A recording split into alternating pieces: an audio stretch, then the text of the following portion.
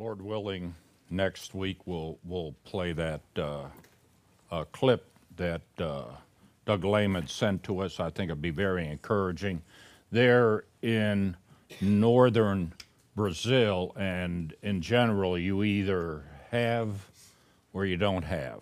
It's a real most people don't have. It's a real low income area, and they have taken that 30 acres and have worked it. They have built a structure on there, and they have taken young men in. This is their first year, and they are teaching them tech trades, usually computer, internet related, so they'll have a way to support themselves, and then they are also teaching them theology. We're not the only nation that LGBTQ is rampant in Brazil. Also, homosexuality is on the rise. And one of the things that Pastor Lehman has tried to stress is for dads to teach their young sons what it means to be a man and what is involved there. That has been a great neglect. So I think you'll be encouraged as you hear these young men report in Portuguese how profitable that institute is for them, what they're learning, and then there are captions along the bottom for those like me who don't speak Portuguese to understand what they're saying.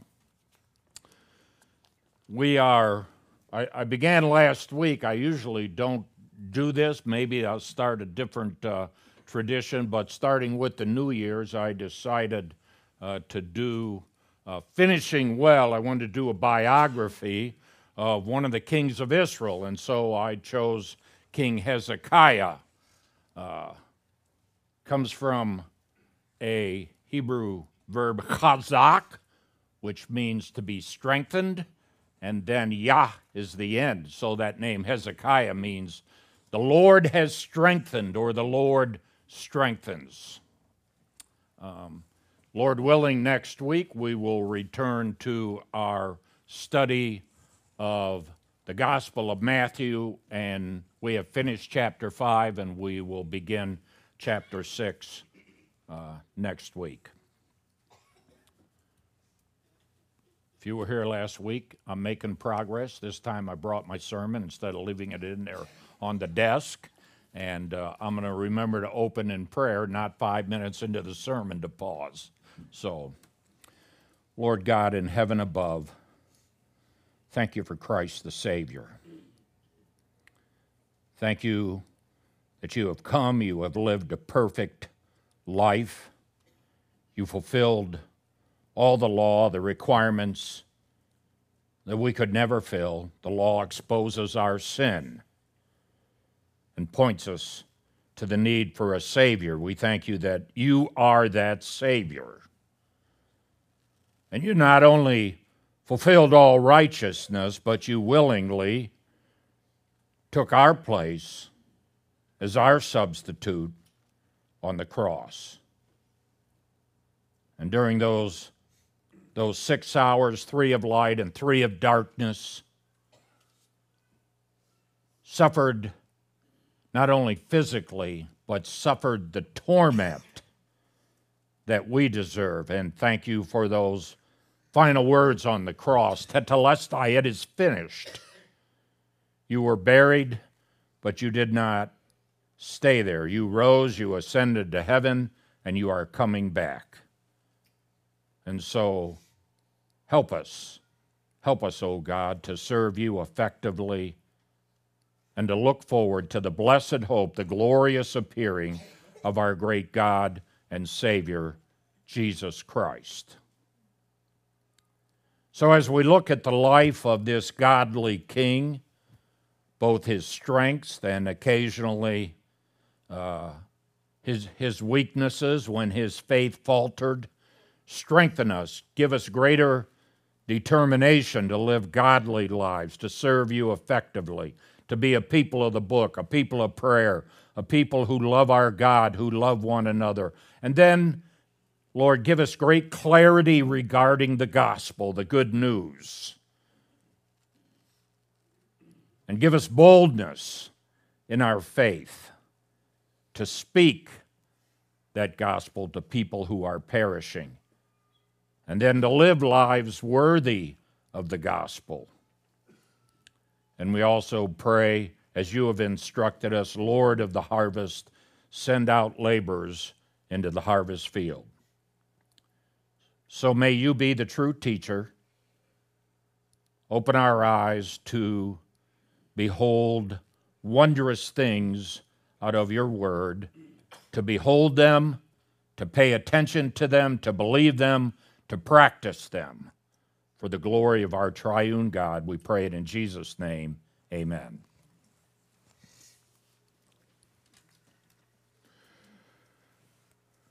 I'm going to, we actually, there's 11 chapters devoted in Scripture to King Hezekiah. There are 4 in Isaiah, and there's 4 in 2 Kings, and there's 3 chapters in 2 Chronicles.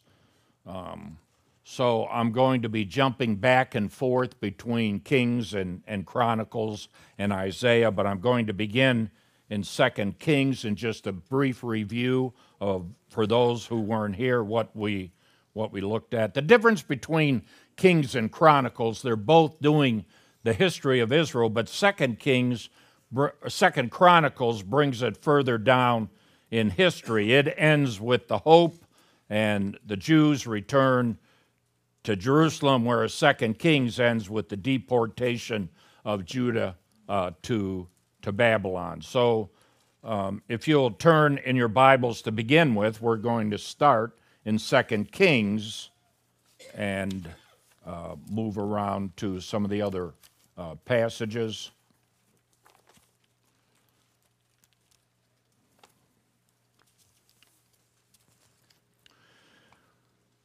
We began with thinking about Hezekiah's heritage. Hezekiah is the 13th king in the line of Judah. There's only one dynasty in the line of Judah and Jerusalem.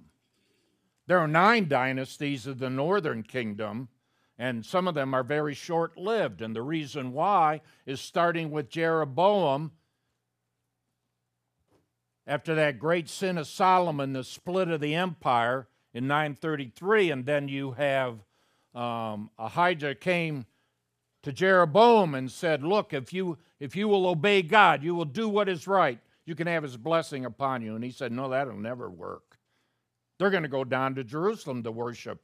So I have a better idea than what God has. I'm going to set up here in Dan and down in Bethel places to worship. They don't have to go down to Jerusalem. And what's more, why be so restrictive?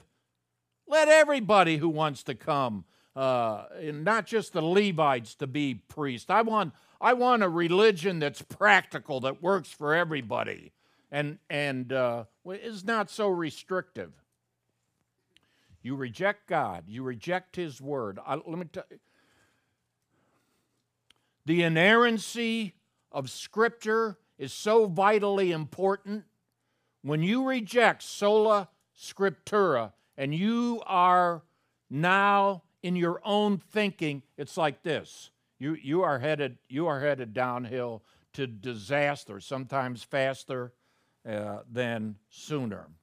So we come to this king, and we looked at his father Ahaz, and that was in chapter 16. And he was a wicked king. Now, my understanding is this. If you ever read Edwin Tila, The Mysterious Number of the Hebrew Kings, prior to that work, when you try and reconcile numbers in Kings and Chronicles, some would say it's helpless. See, that's the reason why you can't believe the history of the Bible. And he came along, and so due to some of the data in Scripture, he came along, no, there are co-regencies.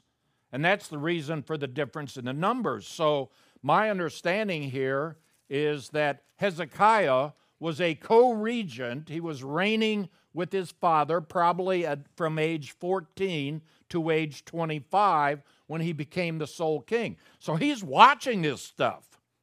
He is seeing this wickedness. He is seeing the campaign of his father to kind of buy off the Assyrians, only to have them go, thanks for your money, but we're going to stomp on you anyway. And,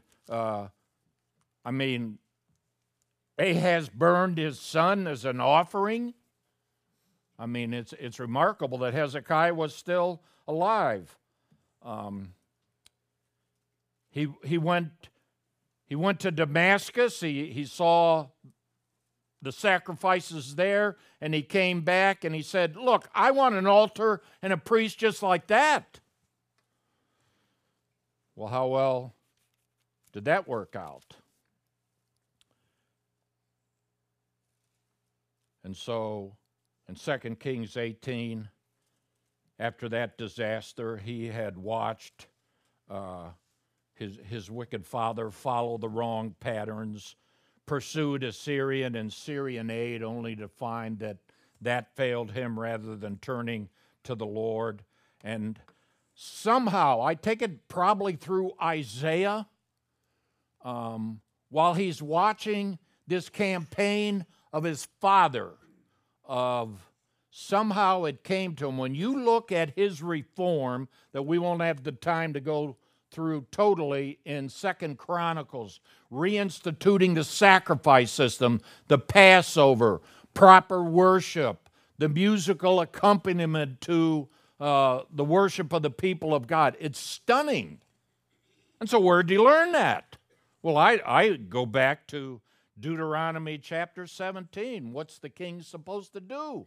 He's only supposed to be an Israelite. And when he comes to the throne, what's he supposed to do? There's just part of that on there. But he's not to multiply horses. Don't let that be your strength. He's not to multiply gold and silver. Don't make that your trust. But when you come to your throne, here's what you're supposed to do. You're supposed to have a Mishnah. That's a double, an exact copy of what the priests have of the Torah, of the law of God. And it's to be handwritten, and you're to have it in your presence each day. And you're supposed to read from it every day. Now, let me tell you, that's not also for the king. Not every person had that privilege of having a written copy. Do you realize what a privilege it is for us to have the Word of God in our presence? I just saw the latest statistics. You know how many people who are professing believers, you know how many read their Bible on any regular basis? 11%. 11%. Look, how can you know what God has said? How can you get that strength from God if you don't read His Word? If you're here this morning and you don't read the Scriptures, start somewhere. Start reading His Word. And so that's what the king had to do. And so he had a scroll, just like the priest. He was to read it all the days of his life. Why? So that he'd learn to fear Yahweh Elohim, the Lord his God, and be careful to do all the words of that law. And so he wouldn't be lifted up and go, yeah, Lord, you got the right man for the job here. No. It's grace and mercy that the king is there. And furthermore, you don't turn to the right, don't turn to the left. You're to walk in a narrow path before God. And I take it that somehow this message got through to Hezekiah. Yahweh strengthens. So we read in 2 Kings 18, after his co-regency, he began to reign, his sole reign. He was 25 years old. He reigned 29 years. We see his mother's name was Abi, and he did what was right in the eyes of the Lord, according to all that David, his father, had done. Now, why this is so striking, out of the 8 good kings of Judah, you'll look at some. Now, Asa did right, except he didn't remove the high places, or Jehoshaphat, and you just see there are qualifications. There's no qualifications here. And we see he removed the high places, broke the pillars. Those were male places, fertility. Cut down the Asherah, the female representations of deity. And remember that Nehushtan, Nahash means in Hebrew a serpent. And it goes all the way back to Numbers. Remember all the serpents, and all you had to do was look and live. Look and live. And some go, that's so foolish. Just look and live? Yeah, you're supposed to look at the serpent. And some did, and they lived. But then what happens? It turns into a relic. You begin to worship the pole with the serpent on. And Hezekiah comes on, we're putting an end to this nonsense. He smashed the thing to pieces that they were using. At the time of the Reformation, that's not the only time there were relics. And so he smashed that thing. But then you see the verbs. The verbs. Love in 1 Corinthians 13, they may sound like adjectives, but every one of those in 1 Corinthians 13 is a verb. It's a verb. Love is action. What did he do? He trusted, he relied upon Yahweh, and it says there were none like him before him or after him. That is stunning.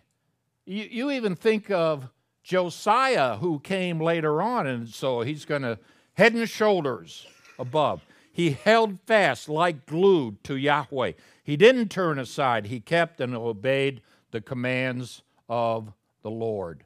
And furthermore, because he did that, the Lord was with him.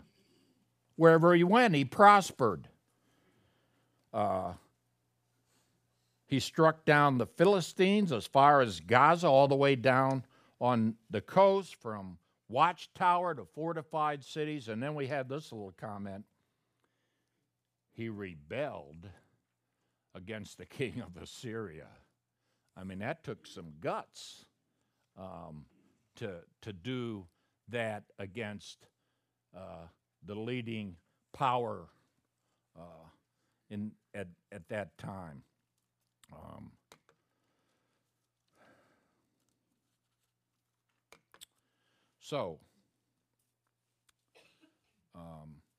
Turn over, keep your finger there, but turn over to 2 Chronicles chapter 32.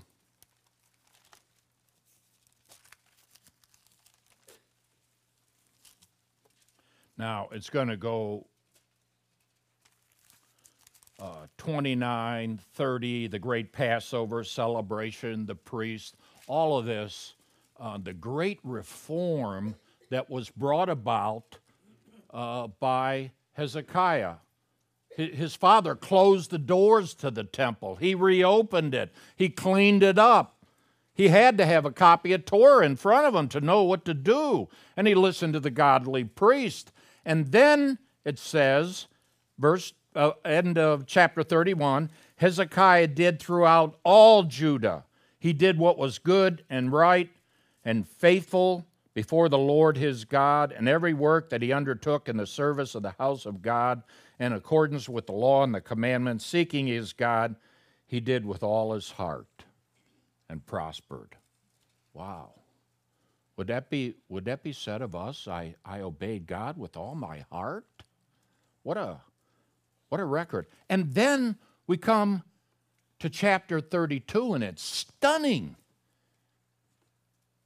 After these things and these acts of faithfulness, Sennacherib, king of Assyria, came and invaded Judah.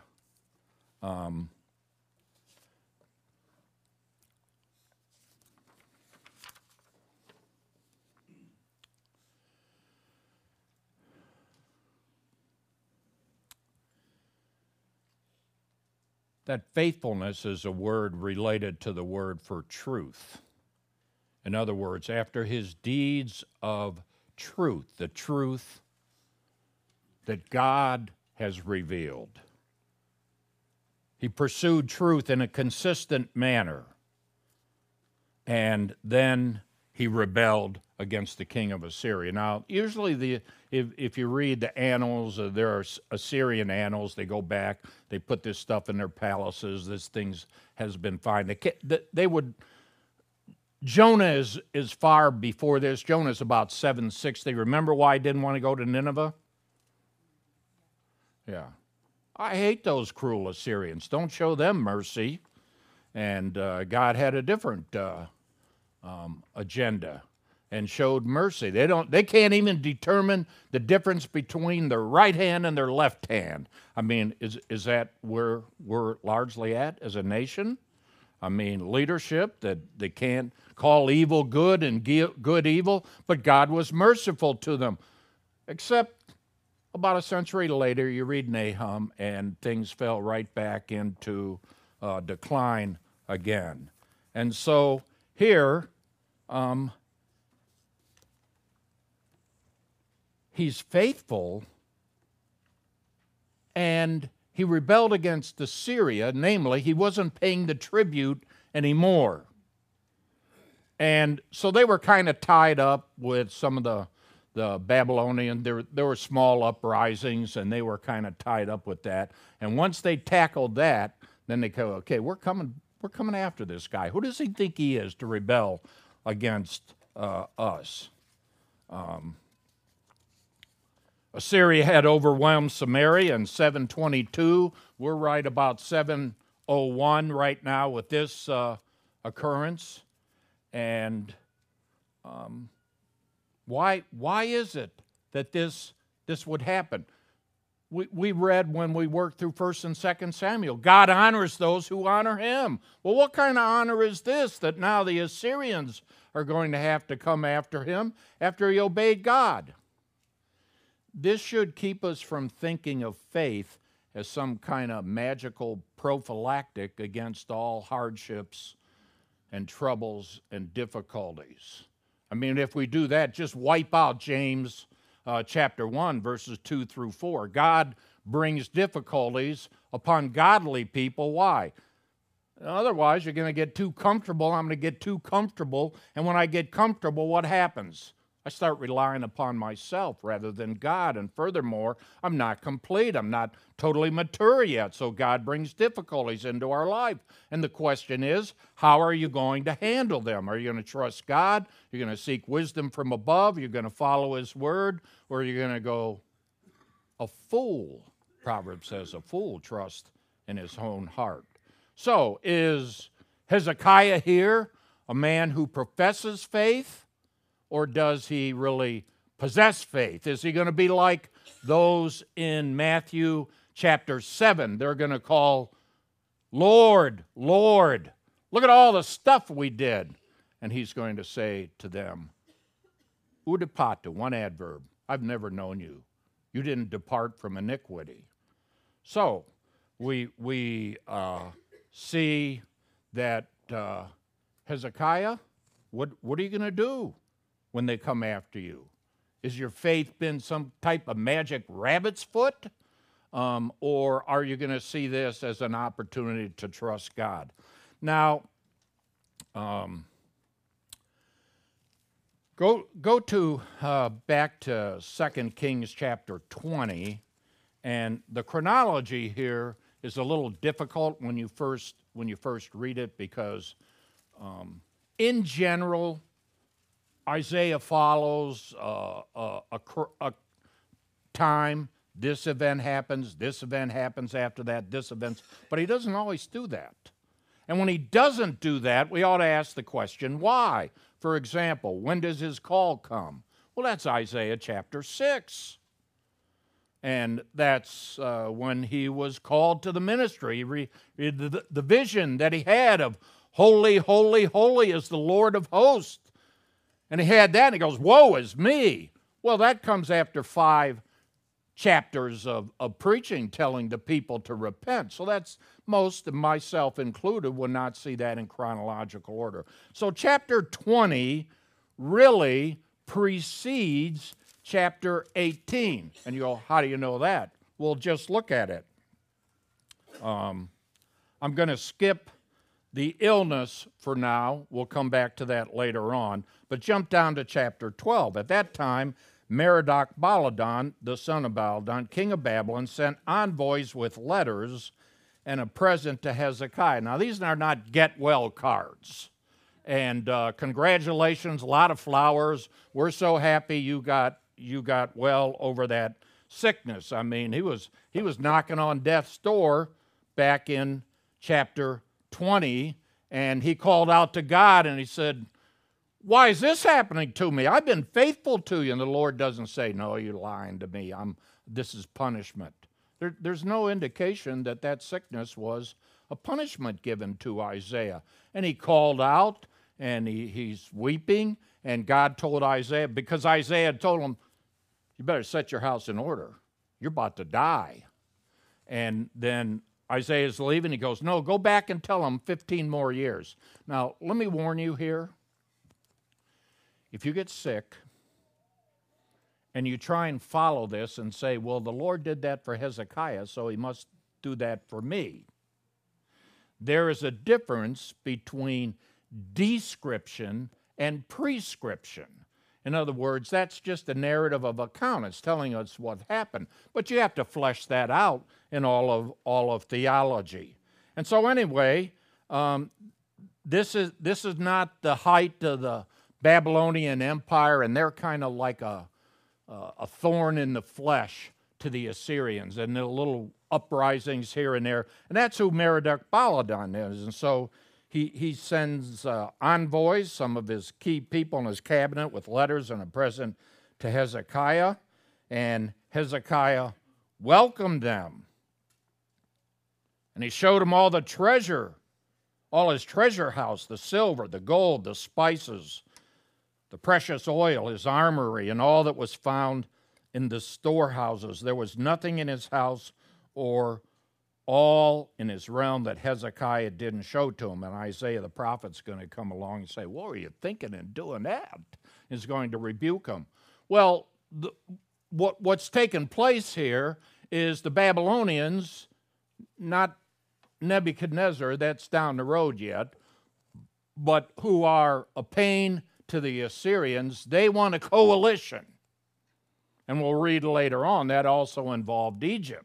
And they're saying, hey, Hezekiah, you join us. The three of us united together, we can ward off that Shalmaneser and Sennacherib. Who do they think they are? Just join together with us. So really, this isn't just arrogance saying, look at all the way the Lord has blessed me. He's showing his stuff in his treasury. Here's what I can bring to the table to offer them. You go, now how do you know that? Well, just watch what happens when he wobbles in his faith. So this is a flashback of, and we'll come to the end and say, why does he put it there? It's also in Isaiah as well, and kind of think about how should that help us to finish well. But these envoys, Hezekiah wasn't simply taking them on a tour to show how God had blessed them. He was showing them his resources he could bring to a Babylonian and Egyptian alliance against Assyria and Judah, Babylon, and Egypt. We'll hit Assyria right between the eyes. So now go back to 2 Kings 18, and we're going to pick up in verse 3.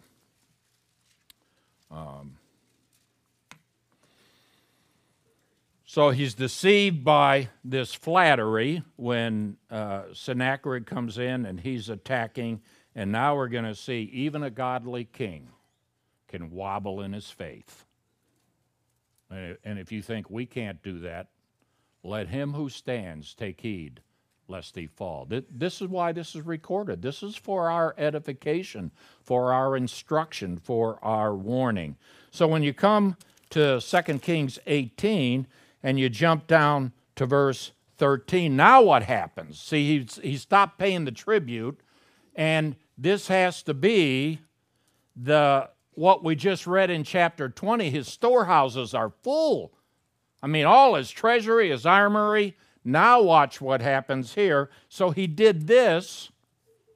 In the 14th year of King Hezekiah, Sennacherib, king of Assyria, came up against all the fortified cities of Judah, and he took them. And Hezekiah, king of Judah sent to the king of Assyria at Lachish, saying, uh-oh, yep, I've done wrong.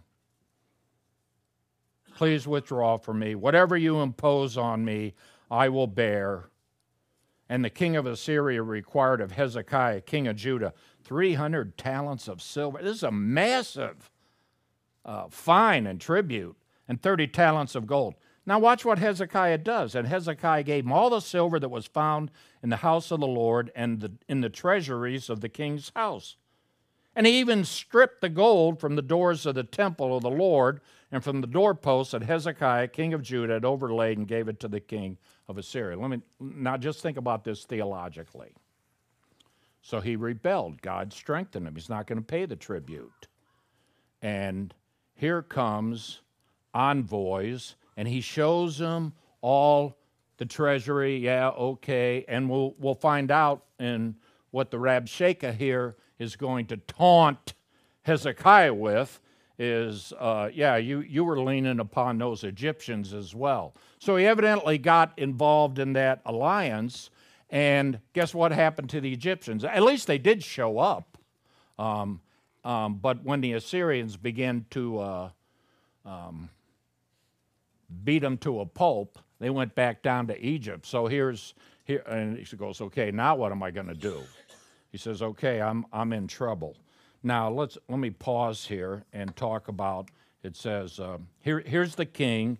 This is Sennacherib, the king of Assyria. He would be the one that followed his father Sargon II. You just go down there. If you read the Bible, you've heard a lot of these names. Adad Nerari. He was probably the one during Jonah. Tiglath-Pileser, Shalmaneser V, Sargon II, Sennacherib, Esarhaddon, and then kind of a revival in the Assyrian Empire under Ashurbanipal. He was the cruelest one of all. You know, they put hooks, they capture you, and they put hooks in your nose. And so they would, on reliefs, you would see this, that they're pulling along the captives. How would you like to be hooked in the nose? My brother did that to me one time, not intentionally. We were out fishing, and I'm standing behind him, you know. This is Lake Michigan. We go out to pier. We didn't have rod and reels and all that stuff. Just a cane pole and just a line on it. So he flips it back, and I'm standing behind him, and he jerks forward, and it goes right up in my nose. And I'm screaming like crazy. My mother comes running up. Shut up, you're not hurt. She got a pair of pliers and jerked it out. And then I really screamed. Well, can you imagine being led off to, these guys were incredibly cruel. But look at his name, Sennacherib. Seen, he's mentioned after the moon god. Hey, our gods can defeat your little gods. Your God Yahweh, he's some backwater town, a little provincial god, and he's weak, but man, we trust the moon god, and we trust Ashur for Assyria. So he comes along. You think of the Assyrian Empire. So they're swelling here, and then you see Jerusalem, and then you see it keep going, and there's a little pocket just of Jerusalem at this time. And here's what's really interesting. I put 2 dots. Here it is. This is Lachish, and it's over in the Shephelah, which is near the coast. That's the flat land where the Philistines are, and up here is Jerusalem. So what Sennacherib does, he comes down with his armies, and he starts attacking and conquering the Judean strongholds. And once he has those under his control, now he's going to come after Jerusalem. Now, the importance of Lachish, it was probably, I wish we would have been able to go there, but the closer you get to the coast, when we went on trips to Israel down in there, you know, we had to have a armor reinforced bus with bulletproof windows that travels about 2 miles an hour. It was so heavy, but they don't like us going over there because Hezbollah were still shooting rockets. But here it is. Here's some description of Lachish there on the coast after they've excavated it. It's a mound a tell that stands great up. And you look at how strong it was. And So what do? They went over, they attacked that, and they conquered that in 701 BC. And so now, the battle's going to be long, and their plan was, to come in and set up siege works, and this takes time. And so he goes, you know what? I'm gonna send my chief guy. I'm gonna ken Rav Sheket. Rav means it's much or many. He's the great man, and Shaka, it's from the rest of that is from a verb to give drink. He would be like the king's cupbearer, but he's one of the guys in the cabinet. And you better trust your cupbearer, that he doesn't switch something after he took a drink of it and poison you. So this is an important official. We would read in elsewhere they came. So let's pick it up. In the 14th year of king of Assyria, Sennacherib, king of Assyria, came up. So we have a wobble in faith by Hezekiah. He takes the money that's devoted to God, strips the temple, and thinks this is going to help. He should have learned that pattern from his father, that didn't work too well. And so now that Sennacherib has all the money, now what does he do? He reneges on his word. So let me go back again. Can you trust an Assyrian? Probably not. And so the king of Assyria sent the Tartan, the Rabseers, and the Rabshakeh with a great army from Lachish, that they've already conquered that stronghold, and they came up to Jerusalem. And when they came and they stood by the conduit of the upper pool, and he calls out for the king, and the king goes, now I'm sending out 3 of my key guys. And so they stand out there, and the Rabshakeh says to them, now watch the verbal intimidation. Watch how it starts out.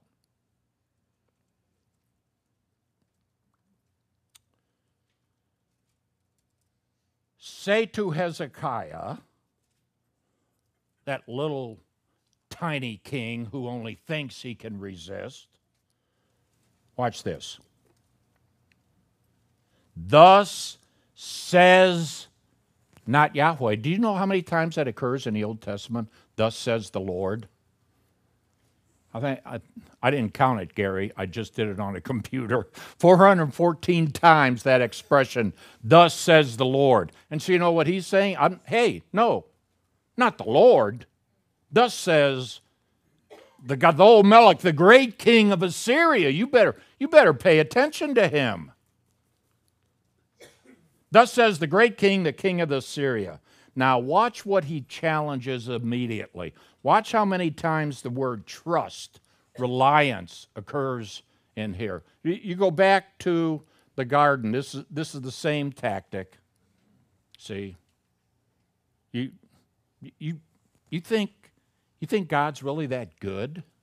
Can you really trust his word? He lied to you. He lied to you. He doesn't want any rivals. You can't believe him. So here it is. On what do you rest this trust, this reliance of yours? Do you think that mere words are strategy and power for war? And whom do you now, here it is again, trust that you have rebelled against me?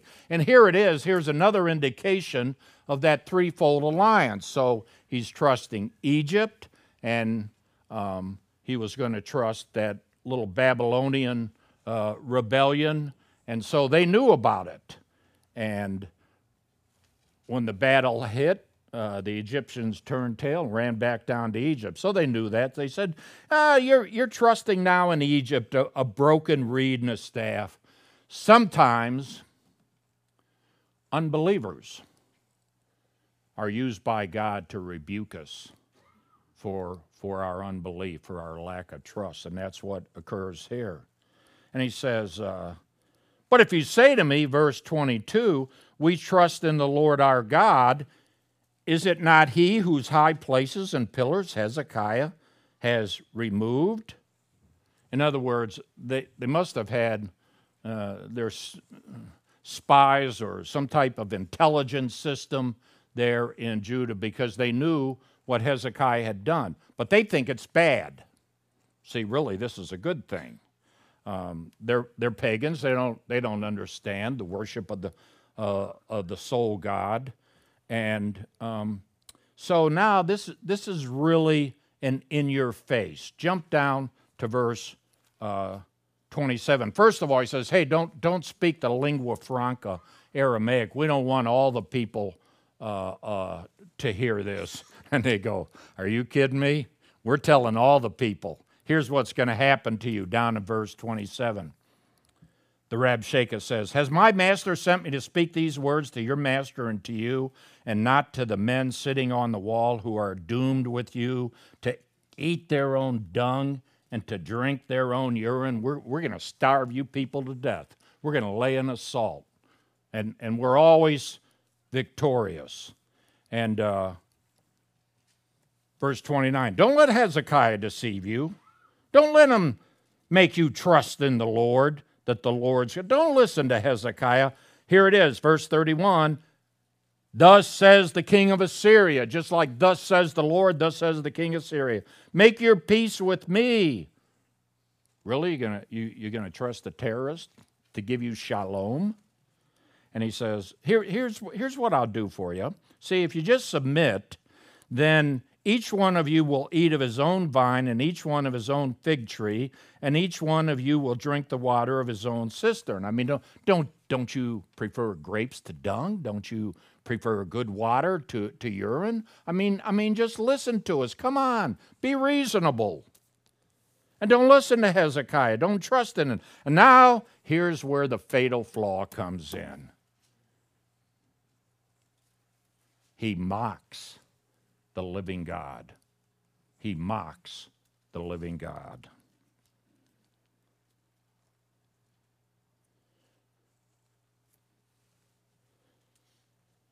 Where are the gods of Hamath and Arpad? Where are the gods of Sepharvaim and Nineveh? Have they delivered Samaria out of my hand? Who among all the gods of the lands have delivered their hands out of my hand? That the Lord, this Lord, is going to deliver Jerusalem out of my hand? You better forget it. You need a history lesson.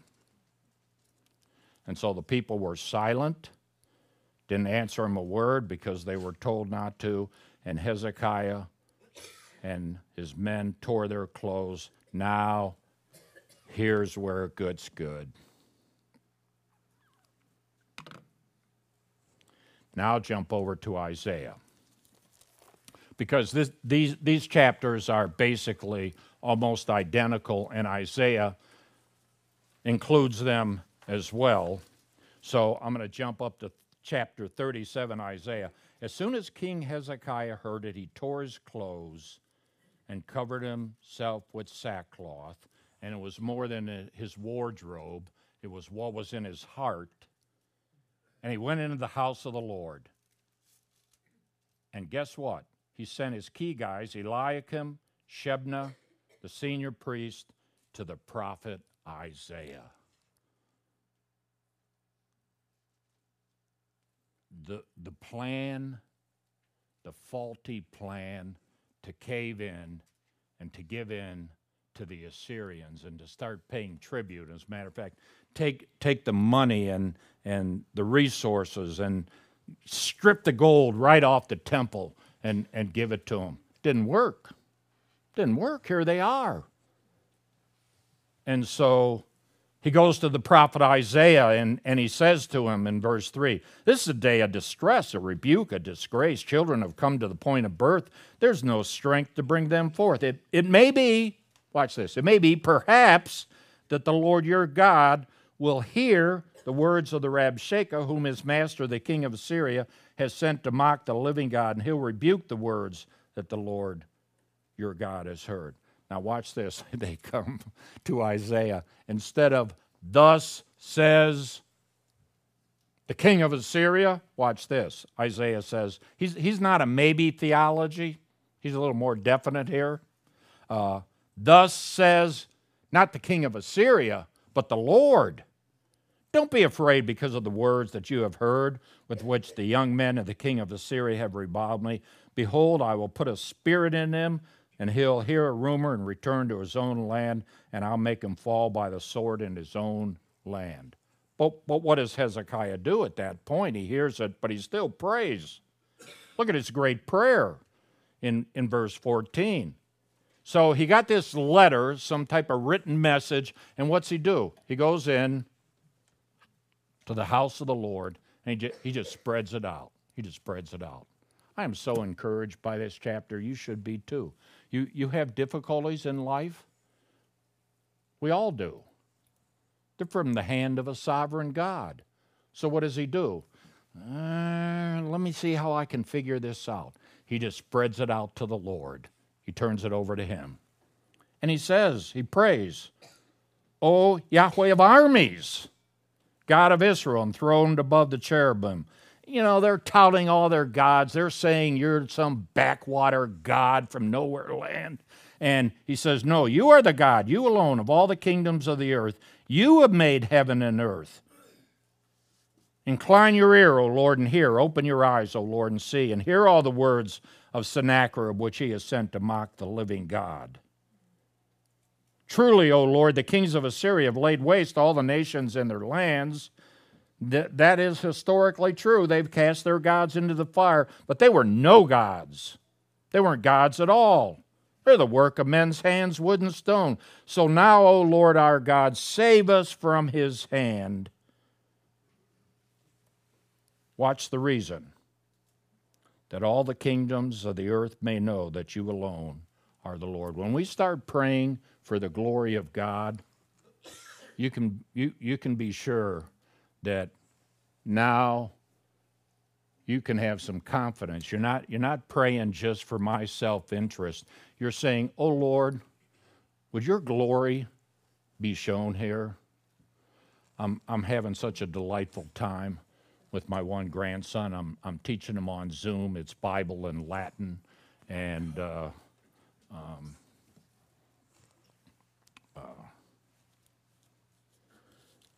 Tyler, I'm using those tag books that you gave to me, and in the very first one, you know, it talks about the glory of God, and so I asked my young grandson, what's the glory of God, and how do you glorify God? So he's picking up on it. He's learning. The glory of God is doxa. It's a word for weight. He is the true heavyweight in the universe. He made the universe. He controls all things. So why not turn to him? And Lord, bring glory to yourself in this answer to prayer. When we start praying that way, you can be sure you are praying in alignment with what brings delight to the God of heaven. And so then we have an answer. Isaiah comes back and says, thus says the Lord of God, because you prayed to me concerning Sennacherib, king of Assyria. You see that failed system? You wanted to do it your own way. You wobbled in your faith. You're going to pay him off. An Assyrian. You didn't learn anything from your father. Look, you pray to me, you call upon me, and trust me. He says, don't trust me. 7 times I think in that. Don't trust Hezekiah and his God. And Isaiah comes back, no, that's a person you better trust. So,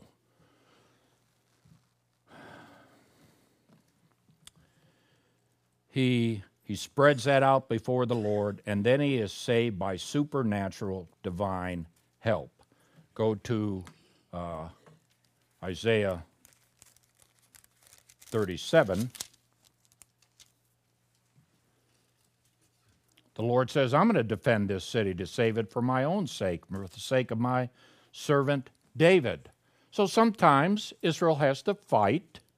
Remember, what did they have to do for the arms of Moses?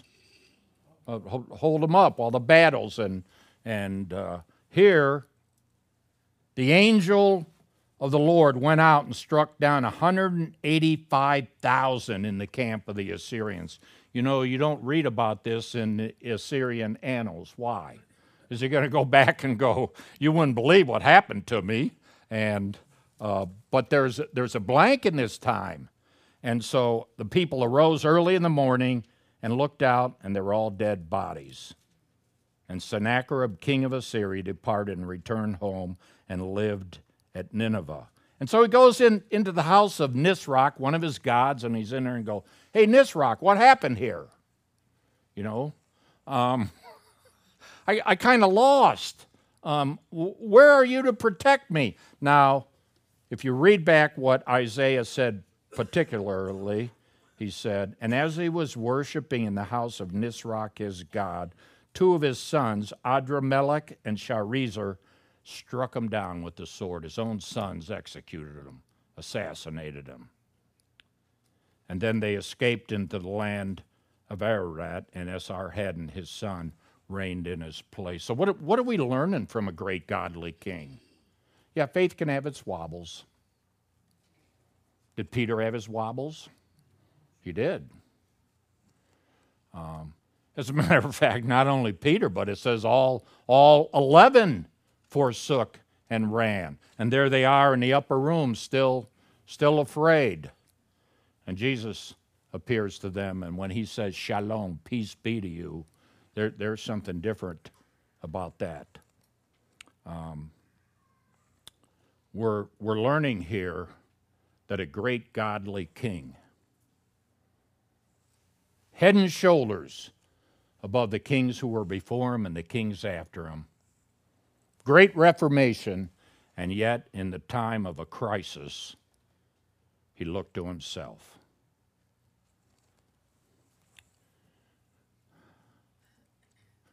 We're at a time in crisis in our nation. That 2015 decision to endorse same-sex basically has now endorsed postmodernism. We determine what truth is. Truth is a social construct. So what are you going to do about it? And then we have an administration that comes along and hammers that thing.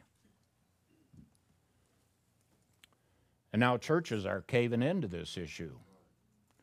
So we don't want to be, you can be a godly people, and you can begin to cave in to the pressure that's being brought upon us. We got an elders meeting tomorrow night. Pray for us as elders. We have a responsibility not to cave in, to hold to the truth, no matter what kind of pressure is built upon. We need to protect the doors. No, we're not going to endorse false doctrine. And I have a responsibility to pray for the Biden administration. But I don't pray for them that God would bless them in terms of what they're doing. I pray, Lord, would you convict them? Would you show what absolute monstrous perversion of truth this is? And maybe even out of some of them, you might save some of those people. And those who know the truth, they may be far and few in between. I think Mike Pompeo certainly seems to be one of them. And I'm going to look to support people that know the truth, that believe the truth. Thank you, Lord, for this warning here. Help us to believe it, to obey it. Now, I want to finish then with going to this flashback in 2 Kings chapter 20, if you'll turn there, back to 2 Kings.